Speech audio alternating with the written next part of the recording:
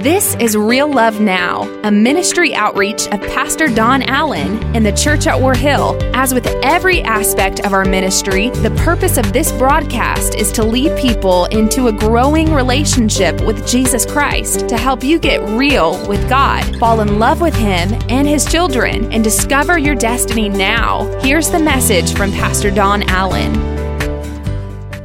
Open your Bibles to 1 Samuel chapter number 7. That's toward the beginning of your Bible. 1 Samuel chapter number 7. We had a great time in the 8:15 service. Lives changed. God doing some amazing things. And I just want to prepare our hearts to understand what God is saying to us. All right, let's bow our heads today. Father, thank you for today. And Lord, we're glad you let us be here today. Thank you that your presence is here, and we have gathered in the name above all names. There is no name like Jesus, and you do change everything. Now let your word change our hearts and our souls, and change our lives. In Jesus' name, amen and amen. So to understand where we're about to go in this verse, and we're in a series that we've been using out of Exodus chapter number 30, verse number 1 that says, make an altar.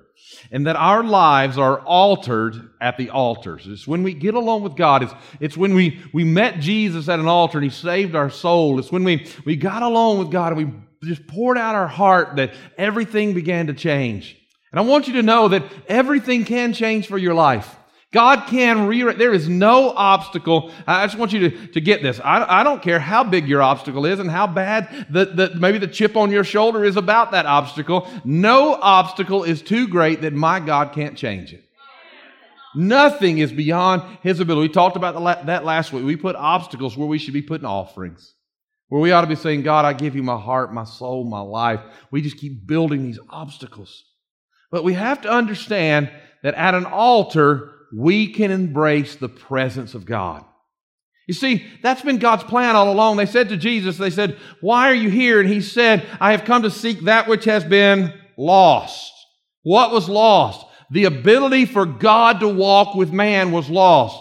In the garden with Adam and Eve, God would come and He would walk with Adam. He would walk with Eve. He would commune with them. And when sin came, a division came, and God no longer could walk with man because in their sinful, frail state, in the state that could die, it would have ended their life for the presence of God to have walked with them. So yet God wanted to dwell among His people. And so in order that God could dwell among His people, He established 3 different systems, as it were, 3 different places that God said, that's where I'll dwell. The very first place that God would dwell, and we saw different places where God would reveal Himself, but the place where God would dwell was that the children of Israel were instructed to build an ark, and we call it the Ark of the Covenant. And as they would build this Ark of the Covenant, this box that was inlaid with gold and had these special carrying instruments and had these cherubim on it, and on top of that was the mercy seat that was called, that God's presence dwelled between those cherubim on top of that box. And God gave them very specific regulations. He said, you're not to touch it, you're not to do this with it, this is how you're to treat this because this is my presence among you. And we're going to pick up there in just a few moments, but I want you to understand that was how God was among His people. And then, after some time, I actually had sat at dinner with the Secretary of Antiquities for the nation of Israel, and I had asked him a question. I said, well, how goes the search for the Ark of the Covenant? And I was actually a little embarrassed with the response that he gave me. He said to me, you Christians and your desire for the Ark. He said, we Jews no longer want the Ark of the Covenant. The Ark of the Covenant is worthless to us. He said, you don't even understand this gospel, this message that you preach. He said, if you read the Word, you would understand that when Solomon dedicated the temple, that the presence of God left the Ark and filled the temple. He said, that's why to the Jewish person, the rebuilding of the temple is essential because that is where God's presence dwells. That is where God came and dwelt among the men of earth, and they could come and seek Him in His presence. And that's where God's presence dwells to us Jewish people. That's why we want to see the temple rebuilt someday. That's why we want to see so we can get back into the presence of God. But you see, even in His rebuke, I knew something beyond that He had not yet come to realize, because God had dwelt on the ark and God did move into the temple. But then the Bible says on the day that Pentecost had fully arrived, is Acts chapter 2, on the day that Pentecost had fully arrived, listen, what that means is that any good person who believed in God would not have been at some down the way upper room. They would have been right central in the temple of the Lord, because how any good believer during that period of time would welcome in the day of Pentecost was you would go to the temple and just droves and thousands of people would get as close as they could, and they would read the word of the Lord all night long until the day arrived. And when they read the word all night long and then the day arrived, I feel God as I'm talking to you. The Bible says that suddenly there was a sound as a rushing mighty wind that filled the house in which they were sitting, and they were all filled with the Holy Spirit. You see, the presence of God dwelt on the ark, dwelt in the temple, but after the veil was torn, the Bible tells us that you are the temple of the Holy Spirit, that God wants to live inside of you, that God had accomplished what He wanted, that God no longer had to be maintained over here where He couldn't be touched, but God could walk with us and talk with us again. So you have to understand that to get the significance of what we're going to find in 1 Samuel chapter 7, verse number 2. It says, from that day, the ark represents what? The presence of God. The ark represents what? Presence of God. From that day, the ark, the presence of God, was lodged at Kiriath Jearim. A long time passed. Now watch this. Here's the presence of God, and they pushed it to the side for a long time. For a long time, the presence of God, they knew where it was, but they didn't want it front and center in their lives. For a long time, they knew how to connect with the presence of God, but they didn't want, as a matter of fact, it tells us how long? About 20 years.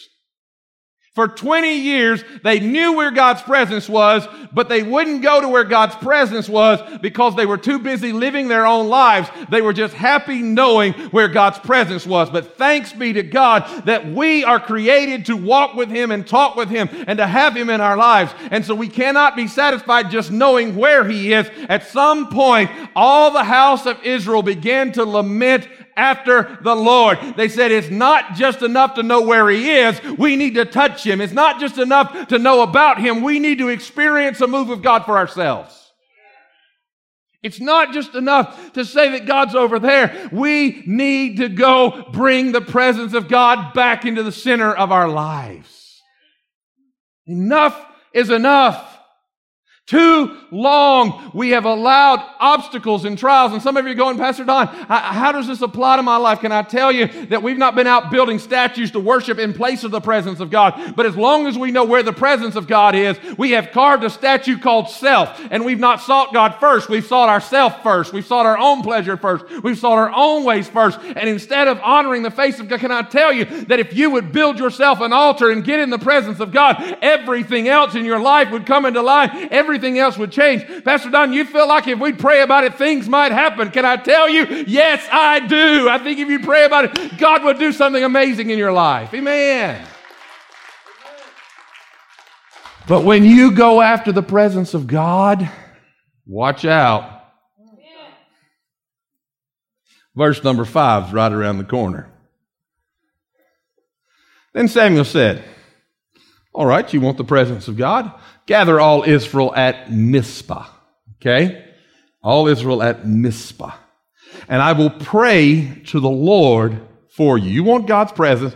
Meet me at Mizpah. That's important. We're going to come back around to that. And I will pray to the Lord for you. All right, yeah, we want God. How many would say that with me? We want God. We want a move of God in this generation. We want a move of God in our lives. We're tired of just knowing where God is. We want God front and center of our hearts and souls. Come on now, amen. I feel this. As awesome as that is, listen to what happens. So he says, okay, you want God? Meet me at Mizpah. Meet me at this very specific place. So they gathered at Mizpah, and they drew water. That's what we talked about last week. They drew water in the desert and poured it out at this precious thing. They poured out an offering before the Lord, and they fasted on that day and said, watch this, we have sinned against the Lord. If you're going to have a move of God, you're going to have to get honest with yourself. Okay. Just waiting on you. You're going to have to get honest with yourself about what has kept God's presence too far from you. Is it pain? Is it unforgiveness? Are there weaknesses and struggles in your life that have kept God from being front and center in who you are? If you want a move of God and you're tired of hearing about what He did in that revival and you're ready for Him to revive you, you're going to have to be honest with yourself. And Samuel judged the people of Israel at Mizpah. Before God could do what God wanted to do, the people had to get right with God. It's true. They had to say, okay, God, we know that our lives are out of line with you, and we want our lives to get back into line with you. Because we're tired of you being out here, and you're the air that I breathe. You're my hope. You're my joy. You're my peace. You're the one who rescues me in my storm. You're my ever-present help in my day of trouble, and I can't live any longer with you over there. And so I need to figure out why I've been comfortable with you over there. And the reality is there's something in my life that shouldn't be there, so God, take it out. Praise God. I'm glad you're not amening any better, because the way I feel, I might actually get carried away. So Samuel judges the people of Israel at Mizpah. Let me just tell you, get ready, because if you decide you want the presence of God in your life, and you decide you're going to let God clean you up so that the presence of God can move in your life the way God wants to move in your life, you better get ready, because when you start seeking God, when the Philistines heard that the people of Israel had gathered at Mizpah, when the enemy heard they were getting the presence of God back, when the enemy heard if they get the presence of God back, I won't be able to control them anymore, take taxes out of their life, I won't be able to do for them what I want to do with them anymore, because they're about to have God move in their life. Can I tell you something? The reason the enemy rises up when you start getting close to God is because he doesn't want to let you go. But when you get in the presence of God, he has to let you go, because God is greater than the enemy that tries to hold you. So the enemy hears this. So the lords of the Philistines, they come up against Israel. Watch this. And when the people of Israel heard it, they were afraid of the Philistines. Stop right there for just a moment. They were afraid of the Philistines. Can I tell you, I get it. You just want more of God. And the next thing you know, you say, God, I want more of you. And you're just trying to clean your life out. And the next thing you know, all hell breaks loose on your life. Let's be honest about it. As long as you're living with that sin, as long as you let that hate, that struggle, that anger, that lust, that perversion, those problems, that bitterness, those cursings, those things, as long as you just let them run rampant in your life, everybody's happy. God's over there. You know where He is if you need Him. But now all of a sudden you want God in your life. You want a move of God in your life, in your family, in your church. So you go start bringing God in. You start reeling Him in. And as you're reeling in the presence of God into your life, you're changing who you are. And then the devil goes, whoa, I can't let this happen. And none of us wants to fight that battle. None of us wants to do that. None of us wants to go through that struggle. None of us. We just want God. And the enemy arises. Can I tell you that usually he's attacking us from places that we let him build in our lives? And here's what the enemy wants you to do at that moment. Are you ready? To go, oh, sorry, let's put everything back to normal. Am I making sense? Okay, no, you stay over there, God, and I'm going to go back to doing like I was doing. And so, I knew who you were, and if I needed you, I just got a little chill bump feeling. Go down there to that War Hill church. God moves in that place. You'll feel Him in there. Woo! But instead, some people retreat, and others turn and prepare to fight. But God's going to show up for the people of Israel here because they didn't retreat and they didn't prepare to fight. But instead, the people said to Samuel, "Do not cease to cry out to the Lord our God for us, that He may save us from the hand of the Philistines." When you want a move of God, when you're hungry, I feel the Holy Spirit as I'm speaking to you today, when you're hungry for a move of God in your family, when you're hungry for a move of God in your generation, don't back down, don't retreat, and don't start fighting with everything in you. Instead, find yourself a place to get a hold of God and keep praying, keep believing, keep reeling in the presence of God, because God's going to show up and God's going to move for you. God's going to do something great in your life. Amen. And so, Samuel took an offering, a nursing lamb, and offered it as a whole burnt offering to the Lord. I know that's hard to hear, but there has to be a sacrifice to get in the presence of God. And not the same type of sacrifice in that day, because we have had one make a sacrifice to end all sacrifice of that kind. But you got to be willing to give up something if you want to go up somewhere with God. And so Samuel cried out to the Lord God for Israel. And this is the part I love. And the Lord answered him. Can I tell you? Stop trying to fix it on your own. Stop trying to just manipulate God into your life and just start pulling in the presence of God. Start worshiping, start praying, start drawing on the Word, start believing God's promises, and then God's going to show up, and the Lord showed up for them. Because as Samuel, not later, watch this, verse number 10, as Samuel was offering up the burnt offering, the enemy rises up, the Philistines drew near to attack Israel. But the Lord, who? The Lord, who? The Lord thundered with a mighty sound that day against them. And watch this. And it threw the Philistines, and they go into this confusion, and they were defeated before Israel. Before they could take the ground, they kept their face on God. And when they kept their face on God, God said, all right, I'll clean up the mess so that all you have to turn around and do is walk in the victory I've already given you. See, most of us are trying to clean up the mess to give God the victory, but God says, I am the victor. Vengeance is mine, says the Lord. Come on now. Amen. God is the one who wants to fight the battle, and God's given you a job to call on His face. Am I making sense to anybody today? And the men of Israel, watch this, went out from where? Mizpah. Now this is what I want you to notice here. And they pursued the people of the Philistines, and they struck them down as far as Beth-kar, the house of Kar. And this is what I want you to see. They went out from Mizpah. Then Samuel took a stone and set it up between Mizpah and Shin and called its name, here's the word, Ebenezer. For he said, this is what it means, till now the Lord has helped us. In other words, look what God has done.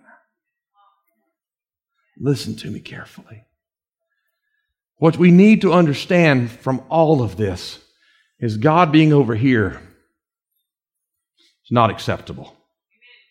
And the way you're going to get God right back where He belongs is by going to your Mizpah. Okay? Because you can't do the will of God without the ark or the presence of God. And so you have to find your way to your Mizpah. And Mizpah is the word that the name means watchtower. Okay? It means watchtower. So if you want to move God from here to here, what you need to do is go to your Mizpah, your watchtower. You see, the reason you go to a watchtower is because you've already seen God intervene there. You go back to where your faith doesn't have to be found, but where you're remembering what God's already done. Now, my Mizpah, my watchtower, is my home study. I can pray around here, but when I want to get a hold of God, I walk through that door and I close it behind me and I fall on my face, and these words come out of my mouth. I say, living God. the living God. I call on the name of the Lord at my Mizpah, at my watchtower. Why? Listen to what Habakkuk said about it in Habakkuk chapter 2. He said, I will take my stand at my watch post and station myself on the tower and look out to see what he will say to me and what I will answer concerning my complaint. He says, look, I'm coming to the place I know that I can see God. Why? Because a watchtower, watch this, a watchtower is a place to where you went up. The shepherds would have watchtowers over the grazing fields there, like in Bethlehem. They would have watchtowers over the grazing fields so they could see. And because the one in the watchtower, watch this, could see the furthest and they could see first. Watch that. They could see the furthest and they could see first.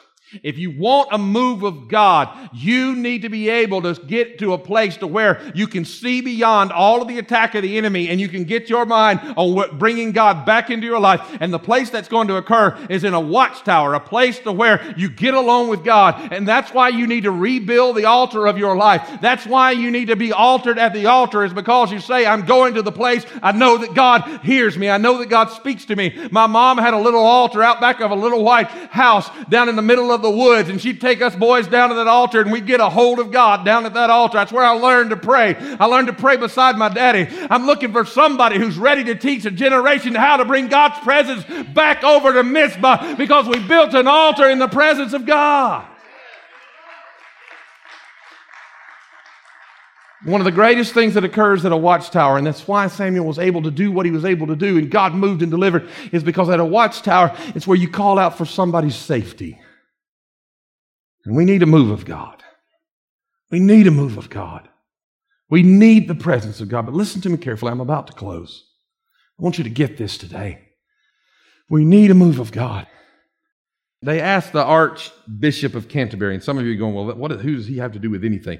They're having a revival among the Church of England right now. That this work that they called dead, they thought they had buried him. Come on now, but now Jesus is rising in England right now. And as Jesus' glory is rising in the church, they came to the head of the Church of England just recently, and they said to him, what should every believer do if they want a move of God in their life? Are you ready for this? This is simple. What should every believer do if you want a move of God in your life? And the Archbishop of Canterbury said this: you should have 3 people that you are praying for who don't know Jesus, that they might find Jesus. You go, wait, what does that have to do with the revival? What does that have to do with the move of God? Well, that's what Jesus came for, to restore that which was lost, that he might be able to walk with every one of us and talk with every one of us. And so let me just tell you, people bring me in and they're like, Pastor, your church is growing, all these campuses, all these things happening. Tell us what God's doing. And I say, here's what you need to know. Are you ready for this? Win souls. But Pastor, tell us about structure and organization. No. Win souls. But Pastor, we don't understand. No, win souls. Win souls. Win souls. And they're like, but Pastor, I don't get it. Let me just explain it to you. If you've got somebody in your church that's been praying for their grandchild for a really long time, and you watch them come in and get saved in that house, suddenly a fire lights in that grandparent because they see God move. And when they see God move, they know their Mizpah prayer has been answered. And when we start seeing God move, then God starts moving all around us, and then more people will get caught up in the move of God. But listen to me. That's what you need.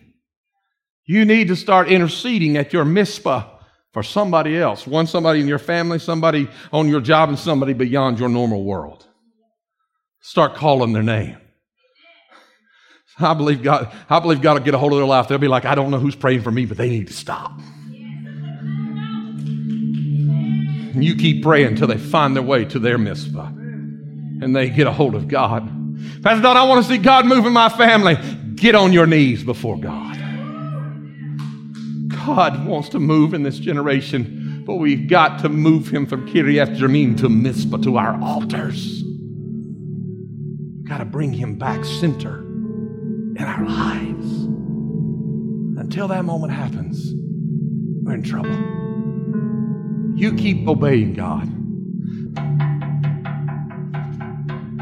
That sound means something to me.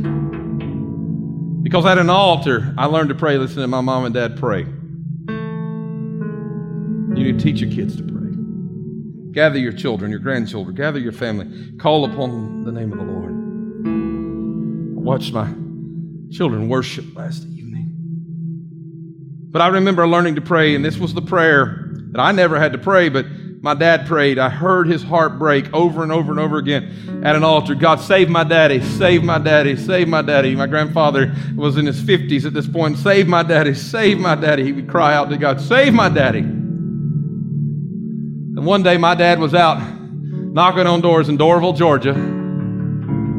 It's right there near the perimeter, telling people about Jesus.